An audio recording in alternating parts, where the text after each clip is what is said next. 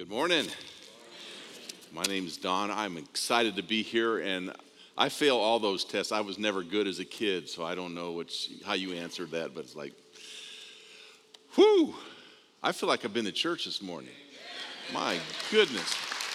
If that last song doesn't light your fire, your wood is wet. Let me just tell you that right now. We are in the book of Revelation. As we go through the journal, 5th chapter of Revelation today. And I love this chapter. I love this chapter, and I'll tell you why. A number of years ago, we were pastoring up in the state of Washington, and there was an elderly lady in the church, and she was in a hospital and got a call that she had died. And so we're like, oh no. And then later that afternoon, we got a call, a false alarm. She's alive. And it's like, okay, that's interesting. And it took her about 10 more days before she finally went to be with the Lord. But in that 10-day span, we went and visited her, one of the associate pastors and myself. And she said, she goes, I think I died. I don't know. I at least had a near-death experience, she said. And you hear this every now and again as a pastor. She said, I think I saw heaven.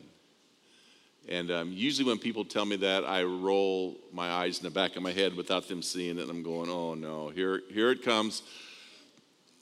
She's probably going to write a book or a movie, and we're going to watch that, and all these weird things. And it's horrible to be pastor and be cynical, but it's kind of my spiritual gift. It's what happens after hanging around people like you for 40 years. But so she described some of the stuff, and it was pretty interesting. And she wasn't what I would, she wasn't flaky or crazy. She was in ministry. Her husband was a pastor for many years, and she described some different things. But one thing that caught my attention, she said, Don, you know what? People think of heaven as a long way off. Like a far travel into outer space. She goes, you would be amazed how close heaven is. She said, it's more like just taking a curtain and pulling it back. And heaven's right there. It's just like it's another dimension. And that's not really completely crazy when you think about it. Our culture is kind of into this alternative reality stuff, like Stranger Things. Have you ever watched that? I watched the first one. The second one scared me, so I quit watching it. But Matrix is like that, where what you see is not necessarily what you get. There's another alternative. Well, John in the book of Revelation doesn't necessarily describe an alternative reality. He describes ultimate reality. He, in the book of Revelation, pulls back the curtain and lets us see what is really unseen. So all that we see and all that we experience on a certain level informs us on a certain level. But he says, hang on before you make all these conclusions. If you could just get a glimpse of what ultimate reality is like. I mean, with that last song, I kind of felt like DeAndre and the worship team was pulling back the curtain of heaven. I mean, that was so awesome. And I think that's what Revelation chapter 5 does. So I don't know if you have your Bibles with you. I didn't put this whole chapter on the screen, but I want to read it to you.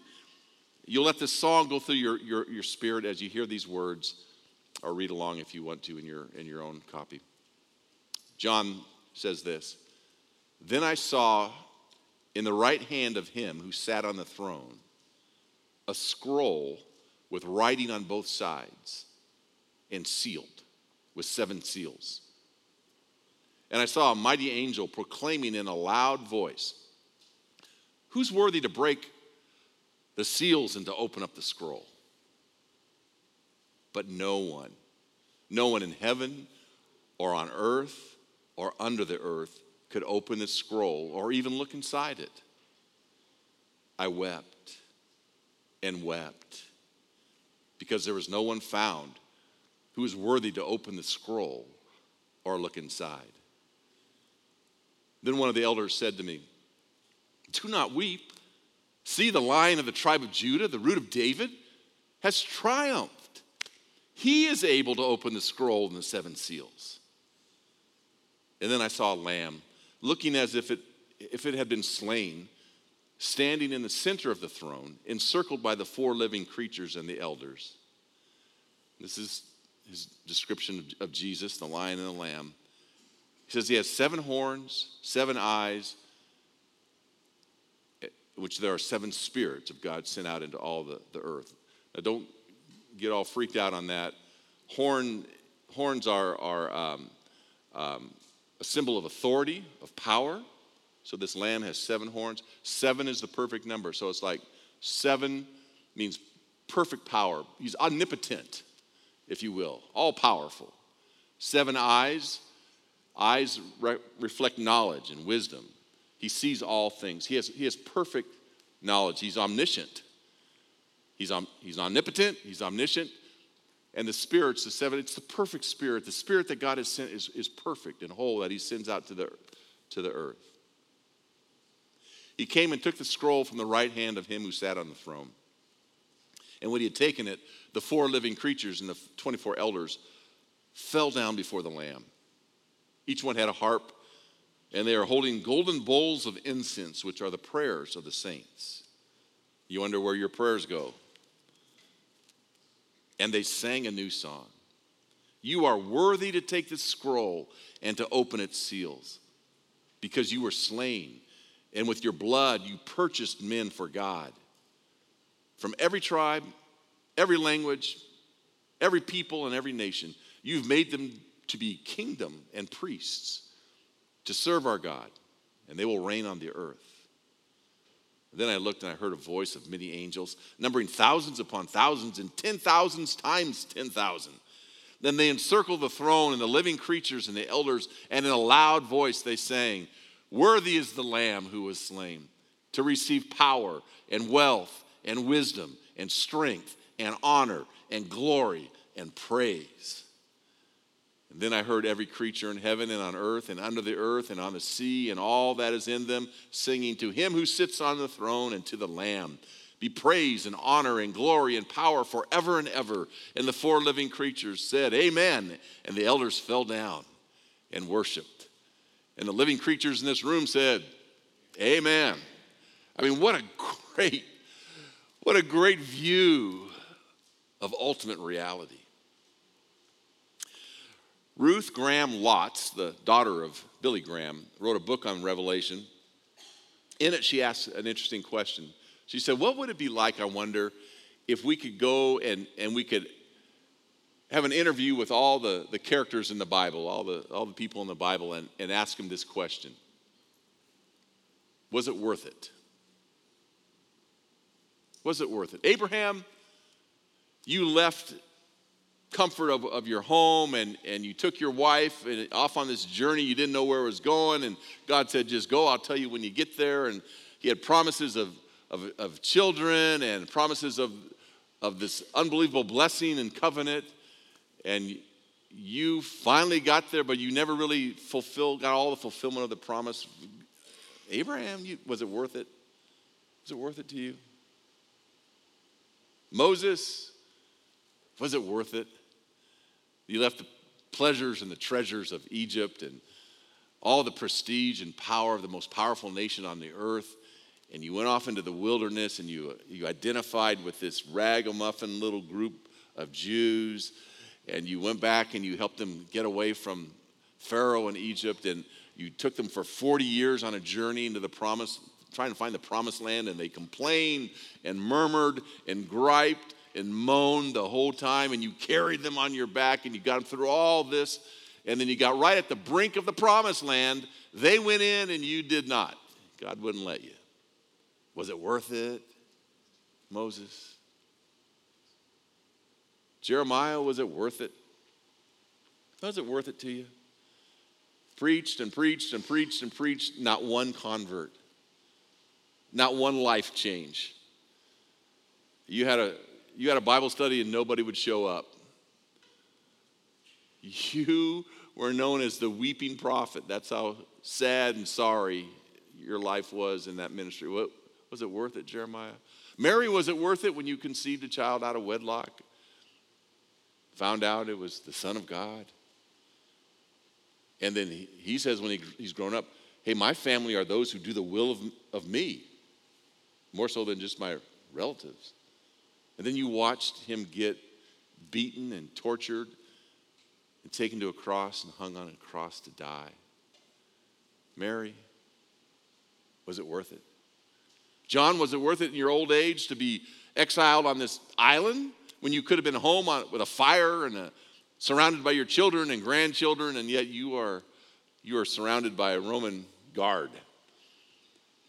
Hearing a message from God, was it worth it? I wonder if we turn that question to you, to me. Is it worth it? Is it worth it to serve the Lord? Is it worth it to give financially when others never do? They use their money for themselves and they have all this stuff. If you didn't have to give financially, you'd have so much more, perhaps, you think. And is it worth it to do that sacrifice? Is it worth it to serve, to get involved in it seems like the harder you work, sometimes no one even knows it. Maybe you're misunderstood. Maybe no one appreciates what you do. Others maybe get accolades that you never do, and you just continue to serve the Lord. Is it worth being obedient in a culture that's so opposite of so many things that God's word talks about? Is it obedient? Is it obedient to tell the truth when it looks like a lie might get you off a little bit further down the line? Is it worth it to come to church? You could be 1,000 other places. Is it worth it? A couple weeks ago, I had one of those mornings. It actually was a whole day. I hate to admit it, it was 2 days. And it just seemed like everything was just caving in on me. Things I wanted to see accomplished were not getting accomplished. I was hearing things about people in some churches that just devastated my emotions. I was upset because I'm getting older and I've got a spinal cord injury, and God, how come in this stage of my life I'm like this? And I got the woe is me, poor little me, and a bunch of questions I had. But that question just kept on ruminating with me. Is it worth it? God, is it worth it? Is it worth it? I think the message that came to me and the message that I would say I stake my life on and I would give to you today is that one day the curtain will be rolled back. And the one who sits on the throne will make eye contact with me and with you. And it won't be worth it because of what he helps us accomplish, what helps me accomplish, or what my bank account looks like, what my state of emotion is even all about. It'll just be where I can view the one who is represented as the Lion and the Lamb, the Lion who rules and reigns, the Lamb who was slain for my sins, who paid the ultimate price. To look him in the eye and just know he is so worthy. He is so worthy of everything. He is so worthy of all my sacrifice.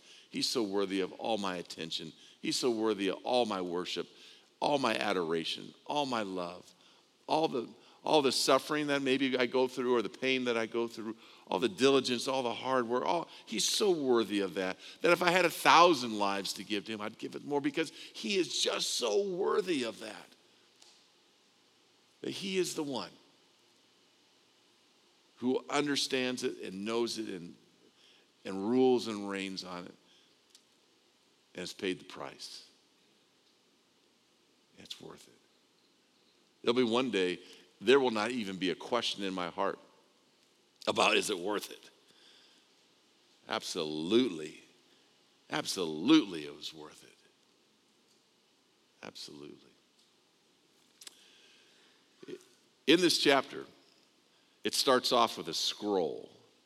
I mentioned this last week, that the scroll basically is all the purpose and the mission and the meaning of life.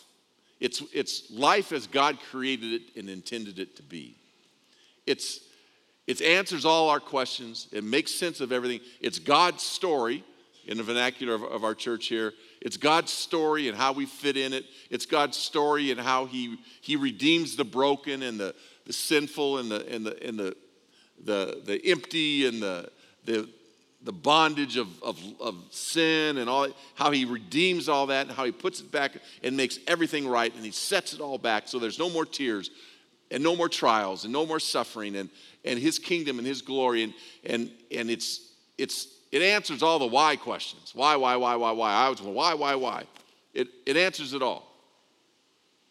In that book, John sees it, and he goes, if someone could just get a hold of that book and read it and let us know what's in it, there'd be hope. Because, man, right now, I look around at the world. He's looking around the Roman Empire that's destroying everybody and tearing everything up and killing off Christians and boiling them and throwing them to the lion.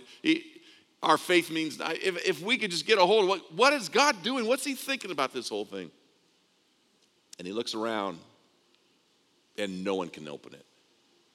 No one. From heaven, from earth, below, no one.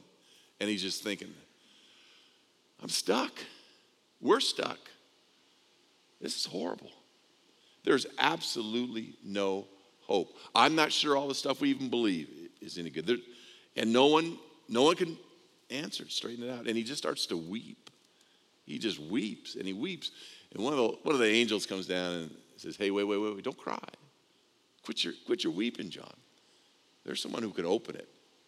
Who not only can open it and read it and understand it, but fulfills it. Who makes it happen? Who's worthy? The only person worthy to be able to open that up and read it and live it. There's one. You kind of know him as a lamb, but in this book, he's the lion. You know him as the one who was slain, the Jesus who was born in the little nativity scene that we're going to celebrate in a couple months, and who walked this earth and did nice things and did miracles and taught well, and he was Messiah, he was Lord, and you know him as the one who went to the cross. But let me introduce to you now the one who rules and reigns. He's more of a lion. This is a lion. And he's conquered. So he can open things up.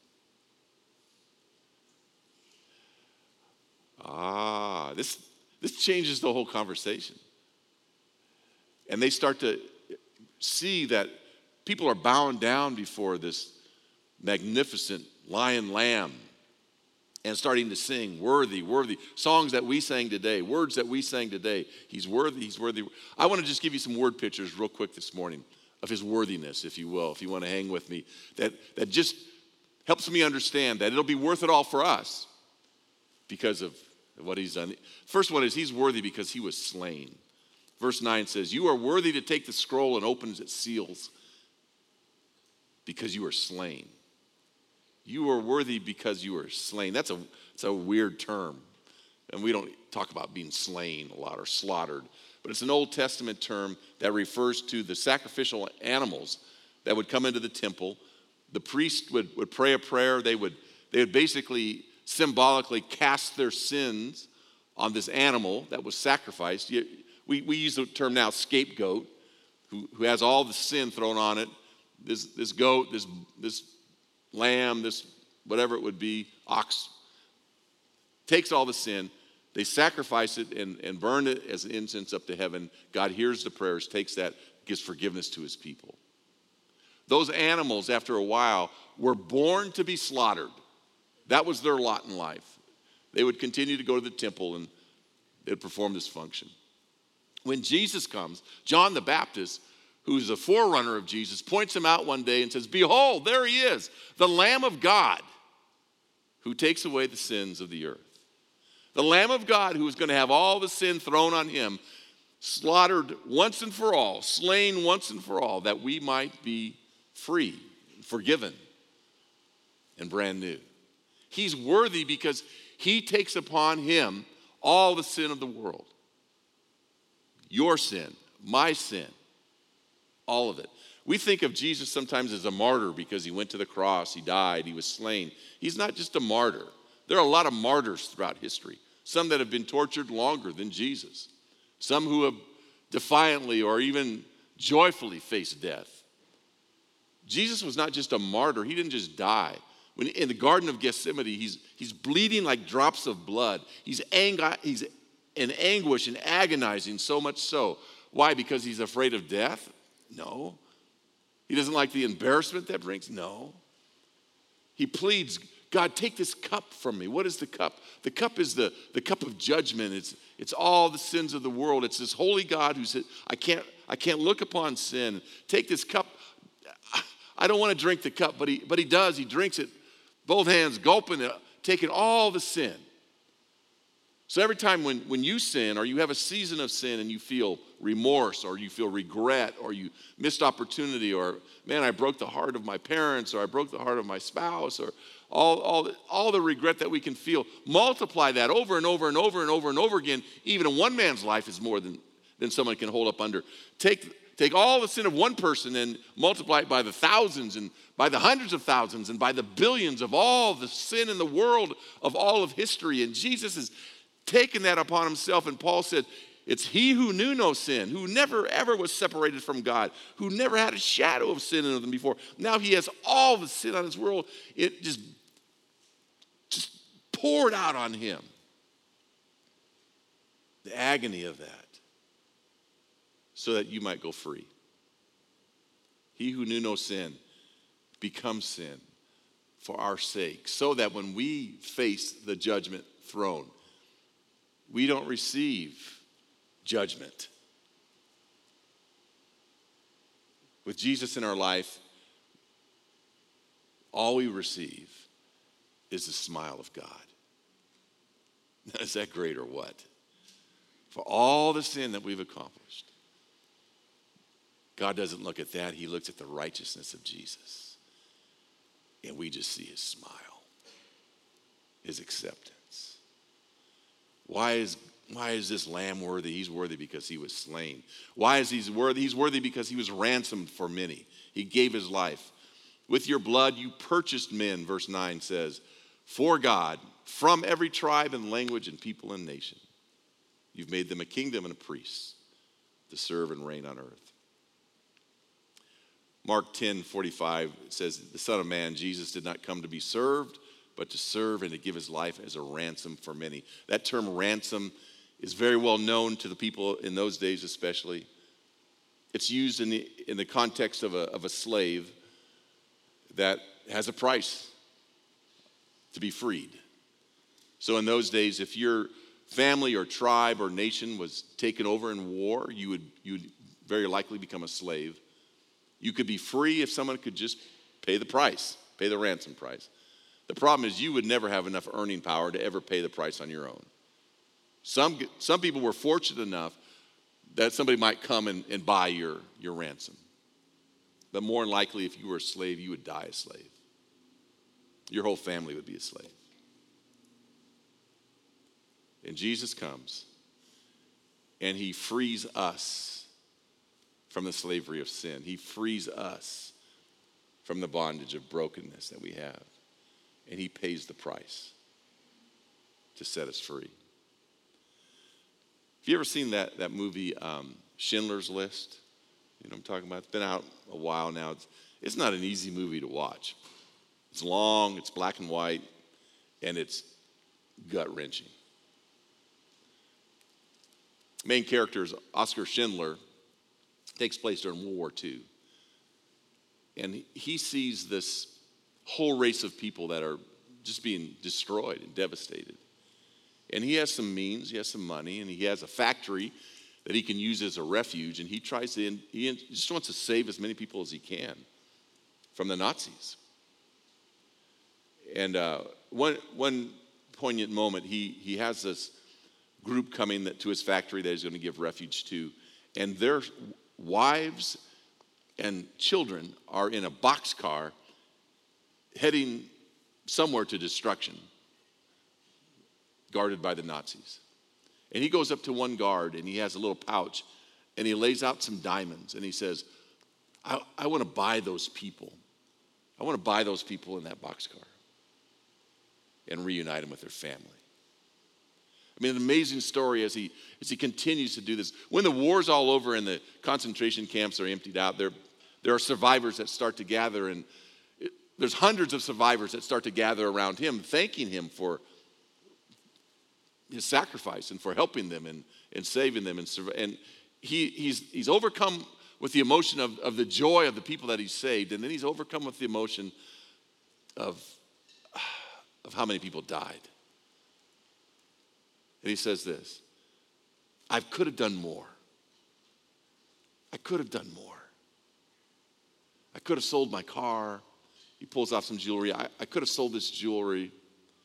I could have bought another life or two, he says. I'd give up everything to buy every life I can. That heart is the heart of the Lamb. That's the heart of our God. I'd pay the greatest price in the world to ransom every life I can.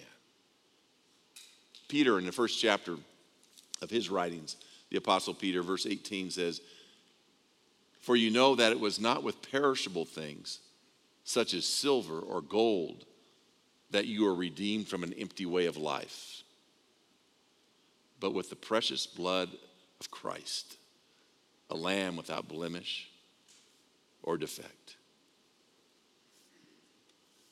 Redeemed from an empty way of life. It took the blood of Jesus. What can wash away my sins, we say? Nothing but the blood of Jesus.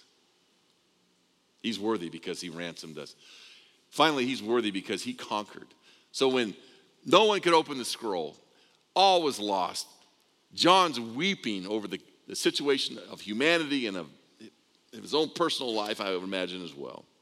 One of the elders said, John, verse 5, don't weep. The Lion of the tribe of Judah, the root of David, this Messiah, he's triumphed. He's conquered. He's won. Yes, he went to the cross. Yes, he was slaughtered and slain, taking our sin upon himself that we might be free. Yes, he died on the cross. Yes, he purchased with his own blood, his blood pouring out. Not that we be slaves or other workers or people to be taken advantage of, but that we'd be children of God. We'd be his family. Yes, he did all that, but he resurrected again. He won over death. He had victory over sin. All the brokenness, he comes back and he has victory over that. He is the conqueror. And Paul later on says, hey, guess what? Because of who he is, we are more than conquerors because of what he can do for us. Take hope. Take heed. This God is not just a lamb that was slain. This is the Lion who wins. I get so excited over that. To all of a sudden start to recognize this is not just baby Jesus we're talking about. This is King Jesus. This is King Jesus. And although we enjoy the lamb that was slain and all that he's done, when we see him again, we're seeing the Lion. And that we can live this life differently because of who he is. I mean, how do you not like the idea that your sins are forgiven? That you put it on him. Let him take that. How do we not like that his blood has purchased a place for us in his family? How do we not like that he's not ruling and reigning? He's on the throne. Here's our problem. you always knew that there's going to be a but, right? Here's our problem. We all sit on our own little throne. We accept the first two, but the third one, in our head we say yes, but don't let your kingdom and your throne mess up my kingdom. My pitiful little kingdom, but I rule and reign it. And so I call the shots. I define what my values are. I define what life is. I tell you how to live my life, my time, my resources, my money. I'll tell you how to do. I'll identify who I am sexually. I'll tell you what my lifestyle is like. I'll tell you how much I eat, drink, whatever. It's my life. It's my world, which is fine, except for so often it is in juxtaposition to his throne and his kingdom. And we don't want him to mess with ours. There's a word for that. It's called rebellion. Any kingdom that sets up against that kingdom is in rebellion. And in Revelation, all the thrones and all the governments and all the kings, they're all gathered around bowing before the one throne. No matter how great they thought their kingdom was, it's nothing once they see the legitimate, ultimate reality of his throne. I've been with you a few weeks now to the point, I can't say I love you all yet. I like you. I'm learning to like you. I hope that you're learning to like me. And this could end it all right here. But can I just tell you something? You're great people. You're wonderful people. I really do. I love you. I hope you hear that. And I hope you hear this out of the context of love. But you are lousy gods. You really are. You are lousy gods. You're not meant to be a God. He's meant to be God. And no wonder our lives get broken and beat up and torn up when we think our kingdom can best be ruled by us, ourselves. He says there's something that happens. There's something that Jesus does that no one else can do. No one else can open the scroll. You can rule and reign on this earth and find out you ruled the wrong thing. You can climb to the top of the ladder and find out your ladder was on the wrong building. You're going to find out that he does things a whole lot better. When he opens the scroll, he does things all the money in the world can't buy. He does things all the success in the world can't buy. He's done things that all the armies in the world can't accomplish, all the governments. He is the great conqueror. So we're going to end our service today in a little different way. We're not going to sing a song at the end. I'm just going to ask you to contemplate with me the difference between your throne and your kingdom that you rule and reign and God's kingdom.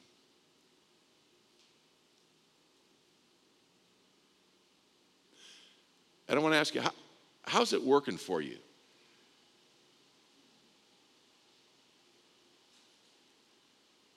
I mean, going through a pandemic, we know what a little stress and pressure can do to what our great kingdom that we thought. It can't hold up under some of that stuff. Even if you think you're so strong in your kingdom. Remember last week there was these 4 horsemen that are galloping. When they land on your front yard, your kingdom's not holding up under that. A little tired, fatigued, anxious, fearful. You're trying to perform a role that you're not called to do. We're called to worship this throne, which doesn't mean just singing. Singing's part of it. It means adoring. It means giving our attention to. It means giving our surrender to. It means our heart is adoring. Our heart is being poured out to this throne, this kingdom, this lion and lamb that rules and reigns. It means our attention, our focus, our minds are geared on that. You want to have a stronger marriage. You don't just try to fix your spouse. You fix your attention on God and his plans and his ways. You want to be a better parent. You give your attention to God and his ways. You want to be a better person. You want to be a better steward of your resources. You want to be whatever you want to be. You focus your attention because God holds the scroll. He gives meaning and purpose. And we check that out and we adore it and we give attention to. So here's what I'd like you to do, if you wouldn't mind. I'd like you to just bow your heads with me today. If you're comfortable, close your eyes. We just have a few minutes, and I want to encourage you to make the most of it. Here's a question I want to ask. If you'd be so honest. If you would sit here today and you'd say, you know what? When you talk about it is time for me to let go of the throne, my own throne,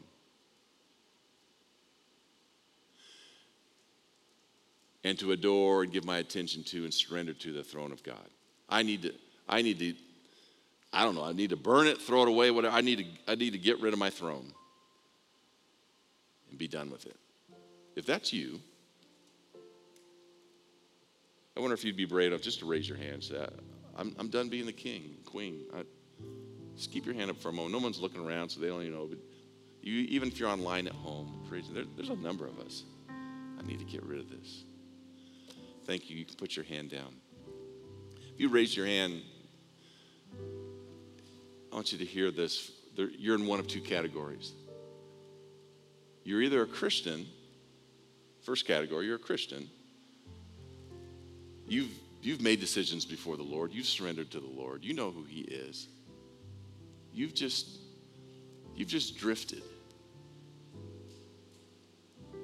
You've been enticed to think you can do it all on your own. When you're hanging on to God, you're following with him. When you let go of God, you don't just automatically continue to follow. You drift the other way is what happens. If you get into a stream and you let go of a dock or whatever you're holding on to, you're going to go with the current. For whatever reason. It's nobody's fault necessarily.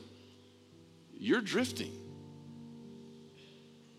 And you may have just drifted a little bit, and a little bit, and a little bit. But if you continue to drift, you're just going farther and farther away from the lamb, from the lion, from God. So there's a thing called repentance that is not just for pagans or those who've never heard of Jesus before. Repentance means I'm going one way, I'm going to stop and I'm going to turn back to God. I'm going to look to God. I'm going to let him draw me in. Repentance isn't a shame term. It's not a bad, dirty term. Repentance means this: God's not done with you yet. God's not finished with you. It means this: he can run your life better than you can yourself. He could do better with you than you can do. And you recognize that and you repent and you say, God, I'm going to grab on. If you don't know Jesus, if this is like first time you've ever heard this, or maybe you were third grade and you had a prayer and you think that was all it, but you've never really just thrown your sin, your brokenness on him, on the lamb that was slain. You've never really just received that gift that he purchased for you on the cross with his own blood. You've never asked Jesus just to come in and be your king, your Lord. You can do that today. The second category is you just don't know him. You can mark down today, this is the day that I gave it all to Jesus. So I'm going to pray a prayer with you, and then we're going to be dismissed. And I know I went a little bit long, and so you may not want to tarry for a bit, but if you do, if you're a Christian, I'd like you just to ask, just for a moment or two, ask God, what is the area you want me to shore up? Where am I drifting? Where am I on my own throne calling my own shots that you want to bring back into line with your kingdom? And answer yes to him. If you don't know Jesus, you can ask for forgiveness today and he'll forgive you. And you can ask him to come and reign and live in your heart, and he'll do that. All he needs is you to invite him in. And then after I pray, if you want to just kind of hang out and answer those questions, if you want to be dismissed and go your way, Or you may want to come and celebrate and pray with somebody. We have a prayer team down here that loves to pray with you. And you can have someone pray with you and just help you in this section. But just at least hang on for a minute or two and let the Spirit speak to you. And then you respond as God would call you. Lord Jesus, I thank you for each person here. I really do. I do love these folks. And I know you love them.